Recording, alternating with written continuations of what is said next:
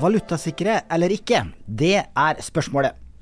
Blir investeringer sikrere av å valutasikre?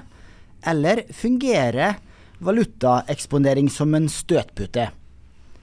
Det tema i dagens episode av Pengepodden. Mitt navn Bjørn Erik Settem i Spareøkonomi Nordnet, og med meg for å diskutere denne interessante og komplekse problemstillingen har jeg fått besøk av Joakim Embu, indeksforvalter i KLP. Velkommen. Takk. I tillegg til å være en skikkelig indeksfond-nørd, Joakim, så du også en valutasikringsnørd, har jeg forstått? For du har nemlig de siste årene holdt gjesteforelesning om valutasikring på BI. Så dette blir spennende. Dette blir det. Kan ikke du fortelle lytterne kort om hvem du Ja.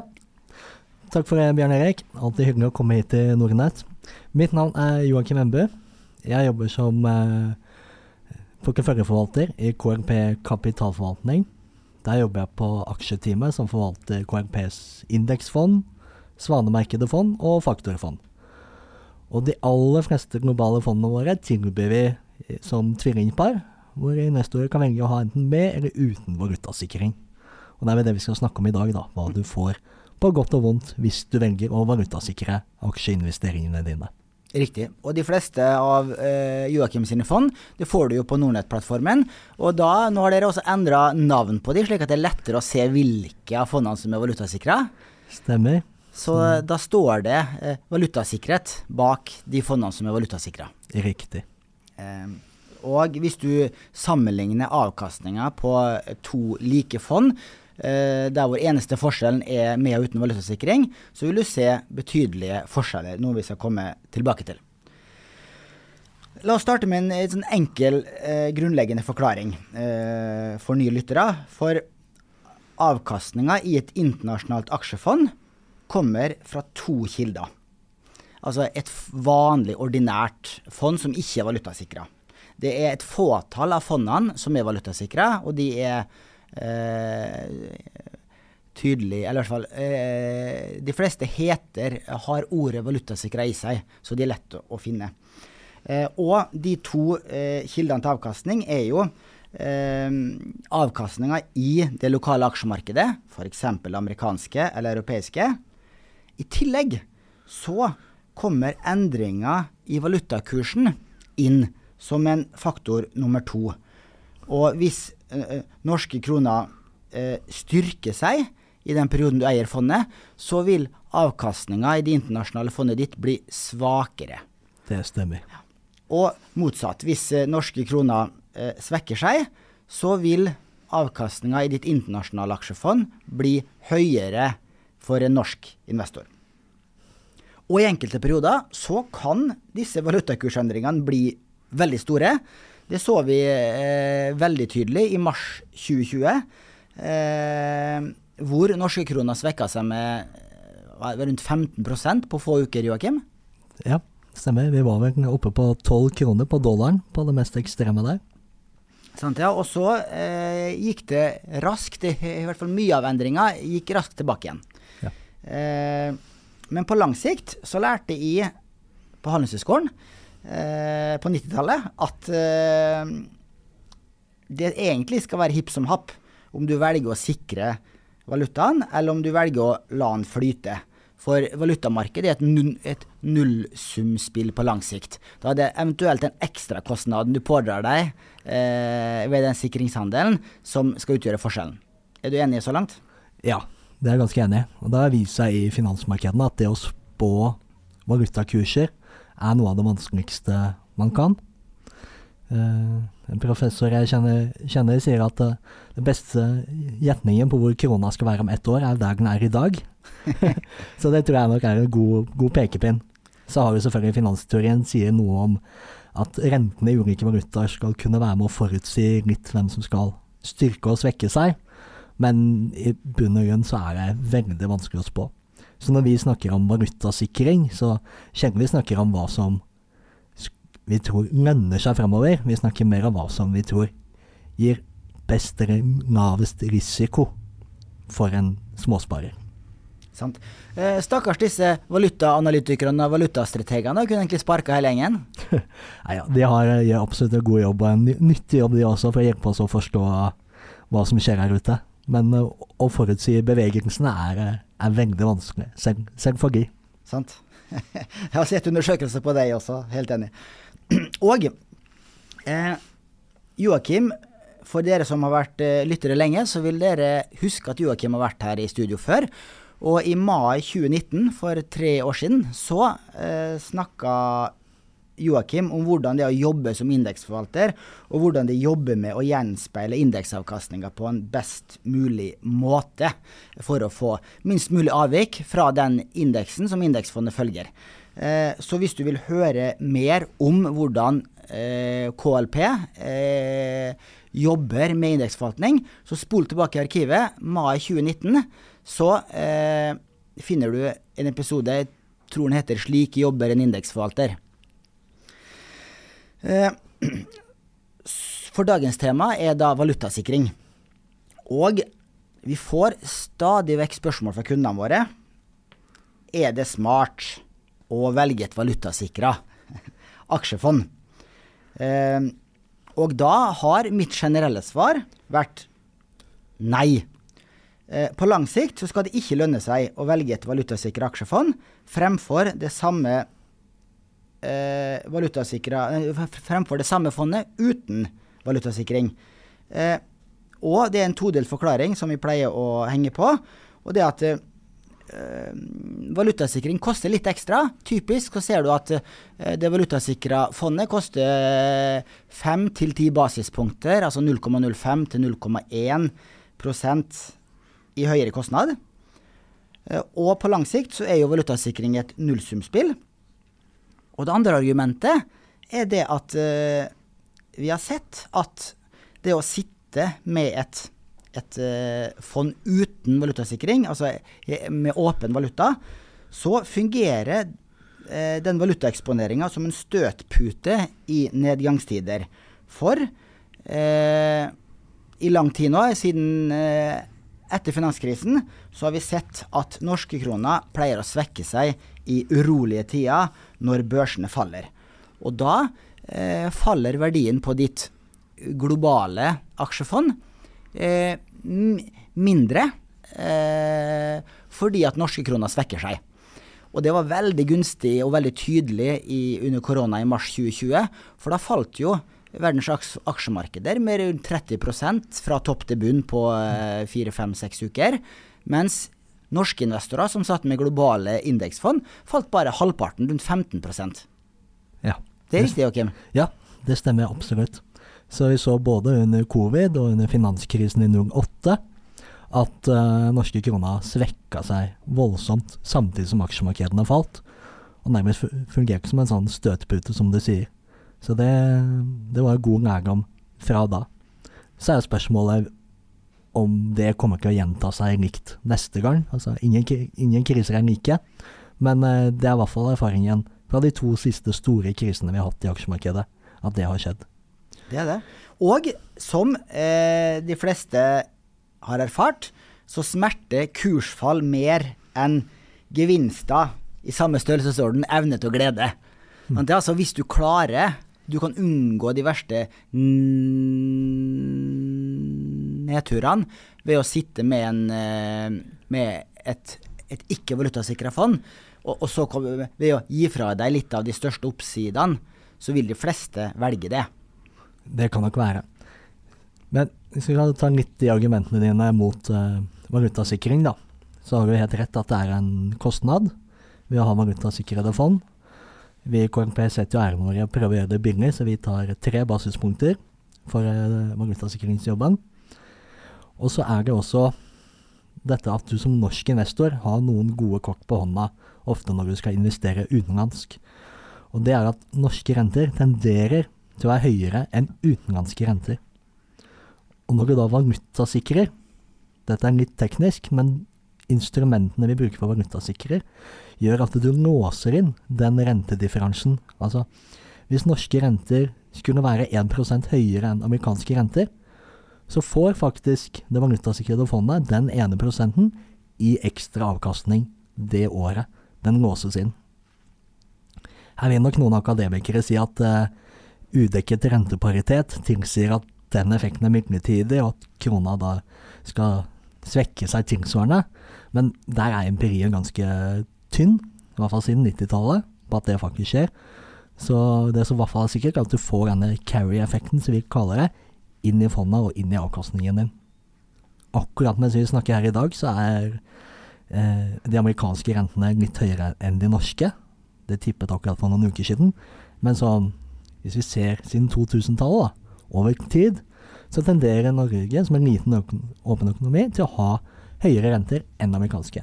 Og det på en måte en fordel du som norsk investor har, og som du skal få betalt for hvis du tar pengene dine utenlands. Sant. Men du må nesten komme innom hvorfor det slik at norske kroner pleier å svekke seg når det går til helvete, for å si det litt tabloid. Hvorfor det slik, Joachim? Det flere ting som påvirker norske kroner. Som vi alle vet, så norske kroner veldig avhengig av oljeprisen. Og ofte så faller oljeprisen når det går dårlig med verdensøkonomien, slik at både børsene faller, oljeprisen faller, og norske kroner faller. Det så vi jo både under finanskrisen og under covid. I tillegg så har vi jo dette som vi litt ungt kaller risksentimentet. Altså at investorer blir nervøse, de trekker seg ut av ting de synes risikofylte, og den norske krona jo en av de tingene i finansmarkedet. Slik at man ser at utlendinger trekker seg ut av norske kroner når de blåser opp til storm, og krona faller. Kanskje det vi ser mest når vi sitter og trader, ikke nødvendigvis at folk synes den norske krona har blitt så lite verdt, at det derfor de sender den ned, men det rett og slett handelen eller likviditeten i norske kroner som tørker helt inn. Og samtidig, i sånne situasjoner, så det mange norske kapitalforvaltere som skal hente eksponering hjem, ta av risiko, og som derfor må selge ytterligere norske kroner i et lite likvid marked. Og da får du ekstreme utslag, som vi så under covid særlig da. Sant, ja. Jeg har også sett, det veldig tydelig det, at kronekursen normalt beveger seg i takt med utviklingen i verdensøkonomien og finansmarkedene. Så det men det tydelig skille der før og etter 2008. For fra finanskrisen og frem til i dag, så har det vært slik at korrelasjonen mellom hvis du ser på valutakrysset norske kroner dollar og sammenlignet med amerikanske aksjemarkedet målt med S&P 500 for eksempel, og for så vidt også verdensindeksen, så ser du at det en tydelig sammenheng at norske kroner svekker seg når aksjemarkedet faller. Men før 2008 så var ikke den sammenhengen, snarere tvert imot. Da kunne norske kroner styrke seg når aksjemarkedet falt. Ja. Og jeg har spurt flere om de har noen god forklaring på hvorfor det har skjedd et skille før og etter 2008, men jeg har ikke fått noen god forklaring. Kan du gi meg en god forklaring, Joachim? Jeg kan prøve. Jeg redd for at den blir lang, men vi kan prøve litt. Ja, prøv. Vi prøver. Hvis vi da ser veldig langt tilbake, så hadde jo Norge fast kurspolitikk, som på 80- og 90-tallet, i hvert fall frem til 92, slik at krona oppfører seg annerledes på den tiden. Så de korrelasjonene kan vi nesten ikke se så mye på i dag, for å skjønne liksom, hva sammenhengen mellom krona og aksjemarkedet i dag i 2022. Utover 90-tallet og frem til 2001 så hadde Norge fortsatt en litt sånn fast kurspolitikk, som det ble litt myket opp. Og i 2001 så gikk vi over til inflasjonsmål, 2,5%.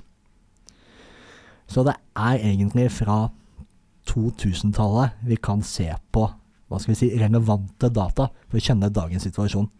80- og 90-tallet selvfølgelig spennende studier for akademikere og for å kjenne andre regimer, men dagens regime begynte egentlig i 2000 for å male med litt bred pensel. Så frem til da så var vel de fleste skjønt enige om at utenlandske investeringer skulle sikres, gjerne 100%. Det var fastkurspolitikk, og det var høye renter i Norge og lavere rente ute, og det sa seg nesten selv. Så kommer 2000-tallet med en ny pengepolitikk. Det første som nesten skjer på 2000-tallet, da jo IT-boblen i 2002. Og der så vi det motsatte. Da falt aksjemarkedene kraftig, men krona styrket seg. Det kan nok forklares med at norsk økonomi er ikke så veldig rammet av IT-boblen. Det var ikke så mange IT-selskaper på Oslo Børs. Vi hadde jo noen klassikere, men i det store og det hele så gikk oljeprisen fint, så norske kroner knakket seg bra gjennom 2002 og 2003.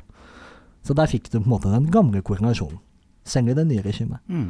Men så kom jo 2008 da, finanskrisen, hvor også oljeprisen falt mye. Vi husker vi hadde jo peak oil inntil finanskrisen, og det var jo stor ståhei da det første fatet med trade for over $100, husker jeg. Det var vel tidlig i 2008 kanskje. Og så fikk vi et voldsomt fall da, med finanskrisen som utfoldet seg, og krona falt jo deretter. Og så etter finanskrisen så fikk vi jo en del nye reguleringer for kapitalforvaltere. Blant annet mye strengere marginkrav, som betyr at når en norsk kapitalforvalter taper penger på å valutasikre, så må man hoste opp margin for det nær sagt samme dag. Som gjør at man må typisk selge aksjer, ta av valutasikringen man har, og det å ta av valutasikring, det innebærer å selge kroner, som på en måte blir å hente mer ved til det bålet som allerede brenner. Så det var litt sånn, sikkert ikke intensjonen med reguleringen, men noe som har kommet deretter. Som gjør at når det først blir surt der ute, så det mekanismer i markedet som gjør at det blir desto verre for den norske krona. Og så samtidig, etter finanskrisen, så kom det en del forordninger som gjorde at den såkalte prop-tradingen hos de store meglerhusene, altså den risikoen meglerhusene kan ta på egen bok eller lage egen handelsbok, ble begrenset.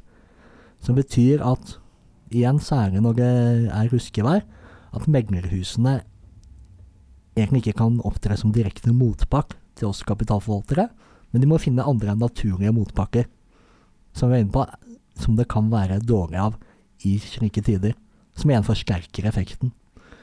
Så det nok, som du sier, litt anekdotisk at man liksom ser det skillet akkurat rundt 2008. Jeg vil si, skillet i pengepolitikken kom egentlig før, men 2008 var første gang vi fikk det materialisert, pluss en del reguleringsendringer etterpå, som gjør at den korrelasjonen kanskje, man kan hevde at den nok litt systematisk, at den der for å bli, i hvert fall inntil videre. Sant, og kan ta noen halveksempler også, for det har jo vært lønnsomt å sitte med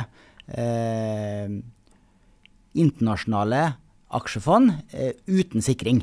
Og hvis du ser på da KLP, aksje global indeks, med og uten valutasikring, som da følger MSCI World-indeksen, så siste 5 år så har det fondet uten valutasikring gitt rundt 12% analysert avkastning.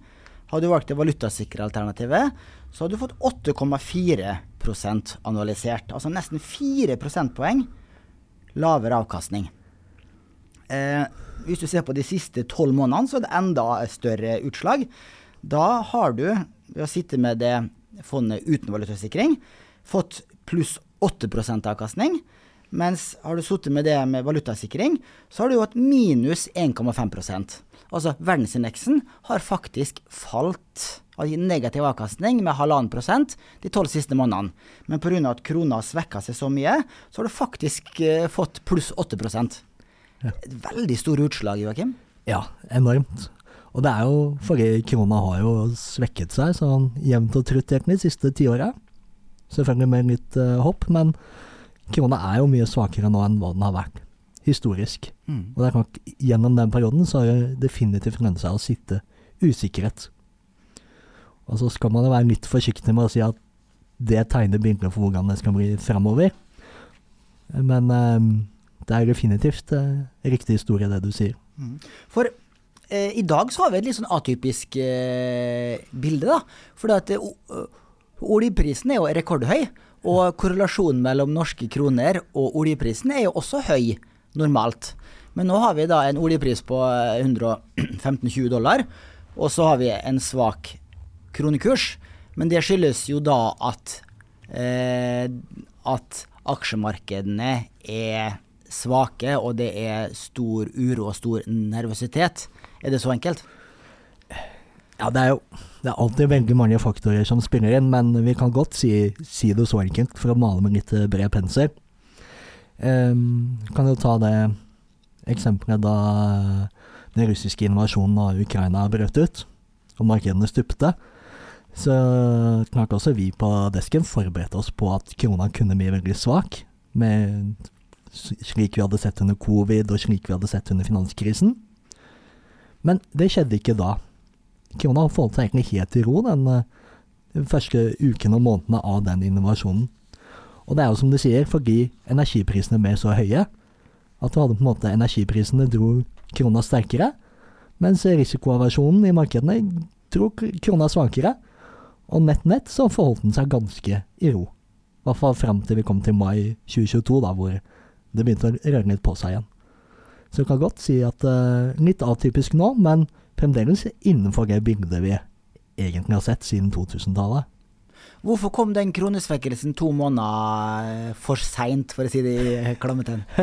det et veldig godt spørsmål. I hvert fall den helt sånn lille utløsende faktoren var jo en melding fra Norges Bank om at de skulle begynne å selge en del kroner av litt sånn tekniske årsaker på vegne av oljefondet.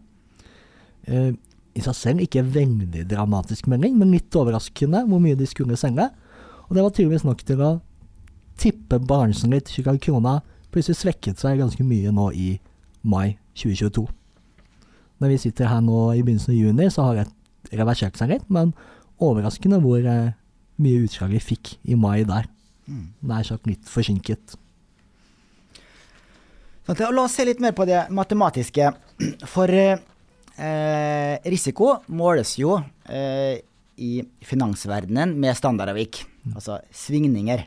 Og du har selvfølgelig regnet på standardavviket på dine fond med uten valutasikring, og hvis vi tar utgangspunkt i MSCI World Index med og uten valutasikring, hvilket av de to har gitt størst svingninger de siste årene?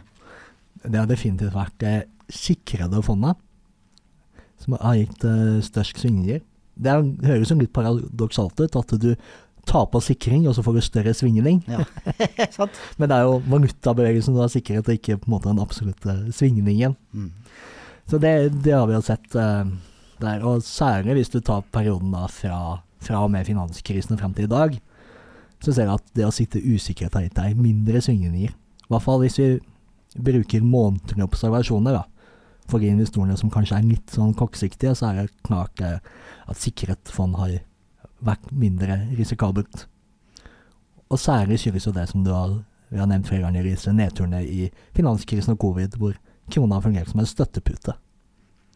Sant. Jeg så du sendte over en graf her, og siden tusenårsskiftet, altså siste 22 årene, så har standardavviket på den vanlige verdensindeksen for en norsk investor vært på 15,7%, og hvis du hadde valutasikret verdensindeksen, så har den vært på 16,3%. Ja. Så det ikke så voldsomt store endringer der, men hvis du hadde tatt en litt kortere periode etter finanskrisen, så vil jeg tro at forskjellen har vært enda større. Ja, det hadde du fått. Men igjen sagt, dette veldig korte observasjoner, altså vi bruker månedlige datapunkter. De fleste investorer jo mer langsiktige enn det. Gjerne skulle vi ha målt liksom disse standardavvikene over 5 og 10 år. Problemet at hvis vi tenker at det pengepolitiske regimet vi I nå da, at vi har hatt det I drøye 20 år, så det begrenset hvor mange 10-årsperioder vi har å se på. Så vi har rett og slett ikke noen særlig gode tall på det rent sånn statistisk. Så derfor tenderer vi da til å bruke disse litt sånn kortere observasjoner for å si noe om risikoen. Men jeg er ikke helt fornøyd der. Altså, jeg har en liten høne å plukke med dere valutasikringsfolk. Fordi at jeg har jo prøvd, som en hobbyøkonom, så har jeg prøvd å regne på det her. Og jeg mener å ha funnet grunnlag for å påstå at det er en skjult ekstrakostnad I valutasikret fond. For I 2020 så var det jo veldig store svingninger, både I aksjemarkedet og valutamarkedet. Men det som var interessant var at hvis du så på valutakursene 1.1.2020, 31.12.2020, så var de omtrent på samme nivå, både dollar, euro og yen mot norske kroner. Men allikevel så gjorde de valutasikra globale indeksfondene til KLP, Storebrand og DNB gjorde det fra 3 til 6 prosentpoeng dårligere enn det tvillingfondet deres som ikke var valutasikra. Så I min verden så skulle du endt med samme avkastninger når du hadde samme start- og sluttidspunkt på valutakursene, eventuelt med en liten korrigering da for renteforskjeller mellom landene. Hvorfor gjorde dere så dårlig jobb, Joachim? Det et godt spørsmål, og det helt riktig de tallene du sier. I 2020, fra nyttårsaften til nyttårsaften, så tror jeg den norske krona faktisk styrket seg med en halv prosentpoeng mot den valutakurven som verdensindeksen utgjør. Så vet vi at krona var på en ordentlig luftetur imellom der I mars 2020. Jeg tror vel fra månedslutt februar til månedslutt mars så svekket vel den norske krona seg med cirka 10 prosentpoeng. Det var mye mer intramåned I mars, men fra månedslutt til månedslutt 10 prosentpoeng. Det som da skjer, og nå snakker jeg I litt brede termer, eller MSCI-indeksene, og så får hver forvalter stå for hvordan de har indeksert, men I hvert fall de brede indeksene, det MSCI-indeksen da må gjøre, for å gjøre opp dette tapet da, det kommer til 31. mars 2020, og det har tapt 10% på valutasikringen. For den norske krona har svekket seg 10%. Det eneste måten et aksjefond kan gjøre opp det tapet på, altså du skylder jo nå valutamegleren din ganske mye penger, det å selge aksjer og bruke det provenyet til å gjøre opp sikringskontrakten. Så globale fond som var sikret, selger da rett og slett 10% av aksjebeholdningene sine. Hadde du 100 aksjer I Apple, så selger det 10 av de. Og tilsvarende I Amazon og Nestlé og Toyota Motors og hva det skulle være. Så da, 31. mars, så eier nå dette valutasikrede indeksfondet 10% færre aksjer enn det usikrede. Og så vet vi at vi fikk jo tidenes rekyr på børsene egentlig fra slutten av mars her og ut året. Jeg lurer på om verdensindeksen steg rundt 40%, ja. I den perioden. Så det jo litt sånn enkel hoderegning. Du 10% lavere eksponert, og det stiger 40%. Så da målt mot den usikrede indeksen, så vi 4% poeng bak. 10% ganger 40%. Det var de 4% dere tapte det året? Ja, eller som forskjell på indeksene, vil jeg si da. Vi I KLP var veldig fornøyd med at vi faktisk klarte å følge indeksen, for det var rustete markeder å drive valutatrading I, skal jeg si det. Ja, men det var altså den effekten, at du kan kalle det en rebalanseringseffekt, at du må gjøre opp valutaterminene dine. Sånt, ja. Du kaller det en rebalanseringseffekt, jeg kaller det en skjult ekstrakostnad. Ja. Men og jeg kan også si det at jeg har egentlig skrevet et stort blogginnlegg om det her, men det så vanskelig og så komplisert, og jeg klarte ikke helt få hode og hale på innlegget, så det har aldri blitt publisert. Men de regnestykkene mine viser i hvert fall at DNB var de som klarte minst avvik i 2020. De hadde 3 prosentpoeng cirka, forskjell på sitt globale indeksfond med uten valutasikring. KLP var i midten med 4 prosentpoeng cirka. Storebrand hadde gjort dårligst jobb. De hadde 6 prosentpoeng forskjell på med uten valutasikring.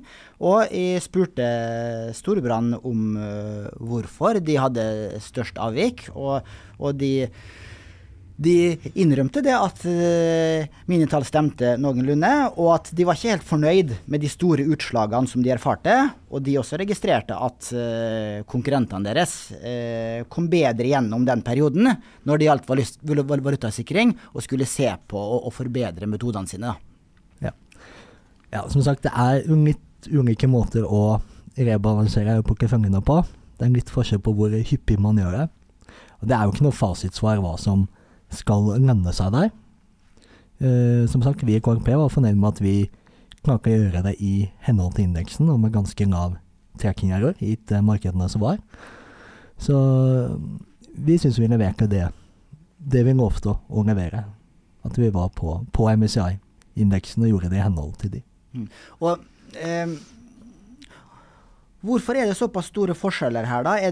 Det forskjellige måter å gjøre opp det valutatapet på? Det det som forklaringen?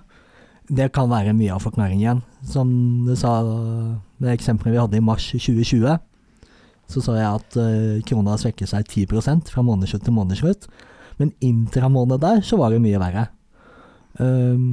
Da vet jo ikke jeg hva andre har gjort, men hvis man har rebalansert på et annet tidspunkt, altså på et tidspunkt som var verre i løpet av måneden, så vil man jo kunne få utslag der.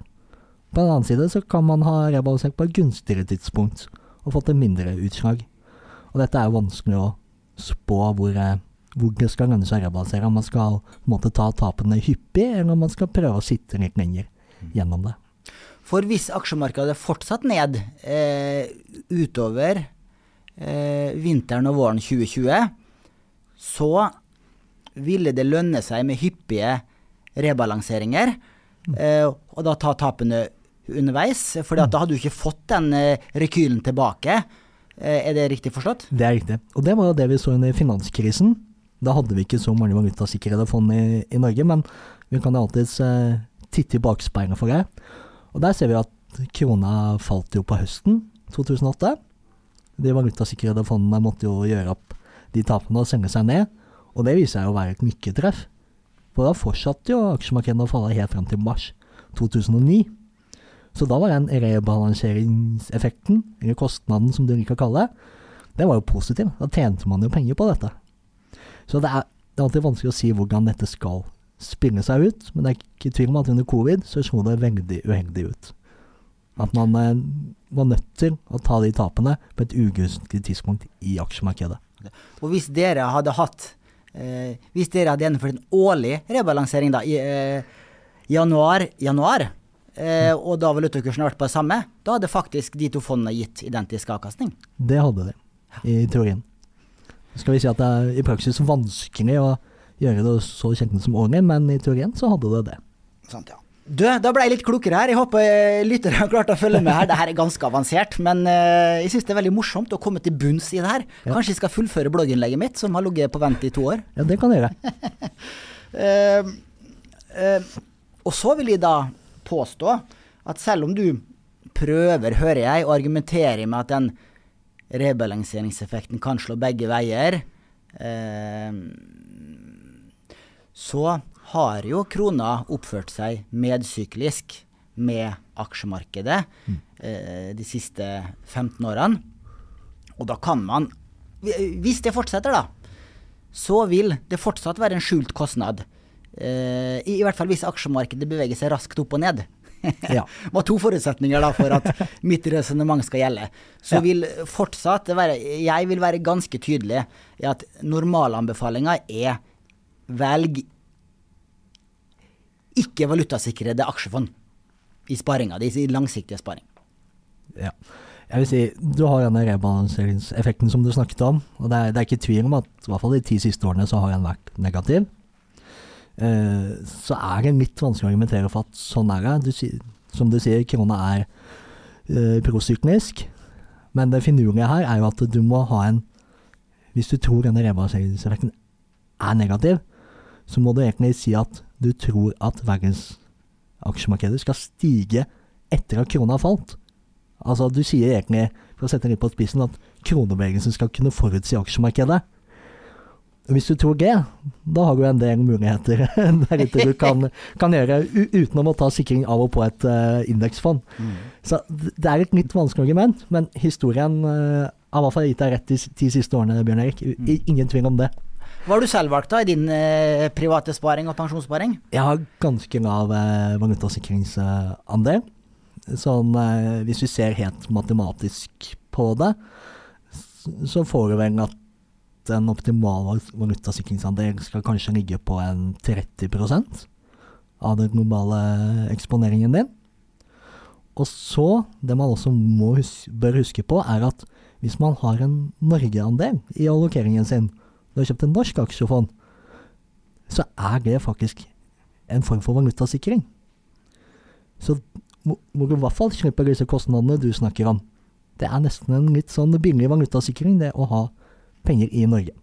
Nå skal ikke jeg si så mye hvor jeg tror norske aksjemarkedet skal opp eller ned, men fra et valutaståsted så det en form for sikring.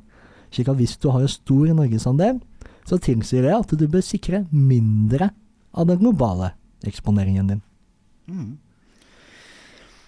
Og da synes jeg det interessant og pussig og overraskende at de største pensjonsforvalterne, innskuddspensjonsforvalterne, Storebrand og DNB, som har rundt 30% av markedet hver, de har valutasikret sine innskuddspensjonsporteføljer. Så hvis du kjøper, eller hvis du har jobbpensjonen din i Storebrand, så har du Storebrand anbefalt pensjon, sannsynligvis, eller balansert pensjon, offensiv pensjon, og tilsvarende i DNB. Og de har en valutasikringsgrad opp mot 100% på de internasjonale aksjene og internasjonale rentepapirene. Og det har jeg stusset over i mange år, og jeg har spurt de om det. Og da argumenterer de med det at ja, det skyldes at nordmenn flest skal bo i Norge som pensjonister, og da det kjøpekraften i norske kroner som viktigst, og derfor valutasikrer vi for å opprettholde, sikre norsk kjøpekraft. Det argumentet synes jeg ganske svagt, for jeg synes det støtputeargumentet mye, mye tyngre og viktigere. Ja, du har godt poeng der, absolutt. Så, men hvis vi tar det første argumentet med, du sa at man jo en norsk investor, man vil opprettholde den norske kjøpekraften, og si at du, Bjørn Erik, nå sparer til pensjon, da, som ligger 20-30 år frem i tid, så det klart hvis du helt udekket, helt usikkerhet, og så kommer den dagen du pensjonist, da, og norsk økonomi har gått kjempebra, og krona supersterk, så det jo litt, det føles som litt farlig da, å ligge helt naken og udekket mot en kronestyrking. Så selv når vi liksom sier at denne kokkeriskbildet gir deg mindre varians ved å være usikkerhet, så på lang sikt så kan man nok tenke at en viss sikringsgrad kan være fornuftig. Og så det også litt for livselskapene, dette her litt regulatorisk regelverk. Og det det berømte regelverket Solvency 2 fra EU, som sier at valutasikrede fond regnes som sikrere enn usikrede fond. Aha, det visste jeg ikke. Nei. Altså, sånn, for å ta det med litt bred pensel, livselskaper har jo et risikobudsjett, eller krav på hvor risikable de kan være, og innenfor dette rammeverket så favoriseres valutasikrede fond. Da kan de ta på en måte mer risiko, fordi de anses som sikrere. Grunnen til at det sånn, nok at Solvency 2-regelverket rett og slett bare oversatt fra europeisk lov, og for en europeisk investor, en euroinvestor, så stemmer nok det. Da det nok lurt å sikre, for de sitter jo litt på en måte på andre siden av linjen enn det norske investorer gjør. Og dette bare oversatt inn i norsk lov, slik at for livselskaper så det høyere solvency-kostnad å ha usikrede fond. som kanskje nok gjør at sikringsgraden øker litt i forhold til det som føles intuitivt for småsparere. Der fylte du et tomrom i min forklaring, hvis det noe av forklaringen, for hvorfor Storebrand og DNB ikke har tatt ned den valutasikringsgraden for lenge siden. Fordi at de sitter jo og ser på de samme tallene som vi snakker om nå, og det er jo ganske klart at det vil lønne seg for pensjonskundene å ha en lavere valutasikringsgrad enn 100%. Ikke nødvendigvis 0%, som du sier, å sitte helt åpen er kanskje ikke optimalt. Du sa 30%. Valutasikringsgrad mener dere er fornuftig og optimalt. Jeg så på et webinar.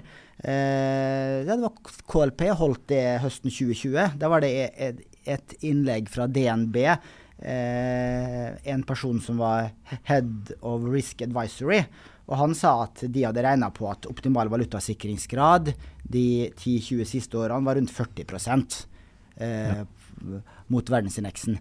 Og 30%, 40%, 50% har jeg hørt noen som har sagt, men 100% er det ingen som sier. Så hvorfor de sitter med 100% valutasikring i pensjonsporteføljene, det klør jeg meg i hodet av. Men jeg er helt sikker på at DNB og Storebrand hører på den podcasten her også. Så hvis dere har noen bedre forklaring, kom med de, så skal jeg videreformidle de.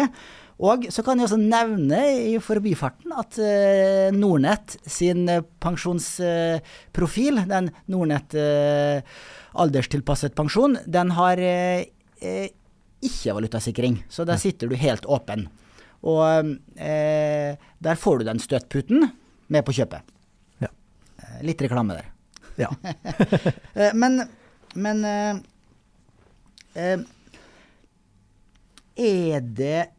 det er jo fristende nå. Nå er jo krona ganske svak igjen. 9,5 mot dollar, rundt 10 kroner for en euro. Det er jo litt smart da, å prøve seg på litt kortsiktige veddemål der, og være taktisk, og ha en slags rebalanseringsstrategi, at du slår av og på en slik valutasikring. Driver det med det i KLP, eller? Nei, vi gjør ikke det. Vi synes jo det er en fryktelig vanskelig øvelse. Og jeg bare for å ta anekdoten fra februar, da invasjonen i Ukraina kom, hvor mange av oss satt og knødde oss i hodet og sa hvorfor er ikke krona svakere? Det er jo ordentlig dårlig stemning på børsen, og børsene faller, og skal ikke krona falle i takt med det? Har vi ikke blitt enige om at det er sånn nå etter finanskrisen? Mens den andre delen av desken vår satt og sa, ja, men hvorfor er ikke krona sterkere? Oljeprisen er jo kjempehøy. Slik at det er vanskelig altså. Det er veldig vanskelig å si hvor det skal. Men det er klart vi så jo også under covid, da krona var på sitt verste, at vi så investorer som var taktiske og tok på valutasikring. Sikkert litt kortsiktig, fordi de synes kronabevegelsen har gått alt for langt. Men hvor det stopper, og hva som er fornuftig nivå, det er fryktelig vanskelig og risikofylt å begi seg ut på. Men muligheter er det.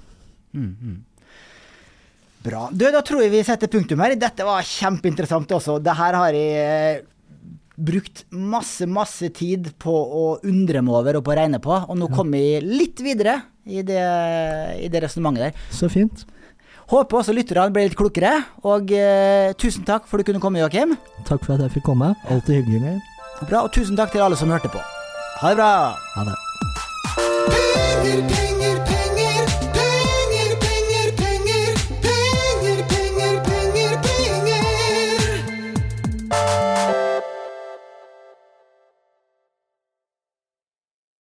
Denne podcasten skal anses som markedsføringsmateriell, og innholdet må ikke oppfattes som en investeringsanbefaling.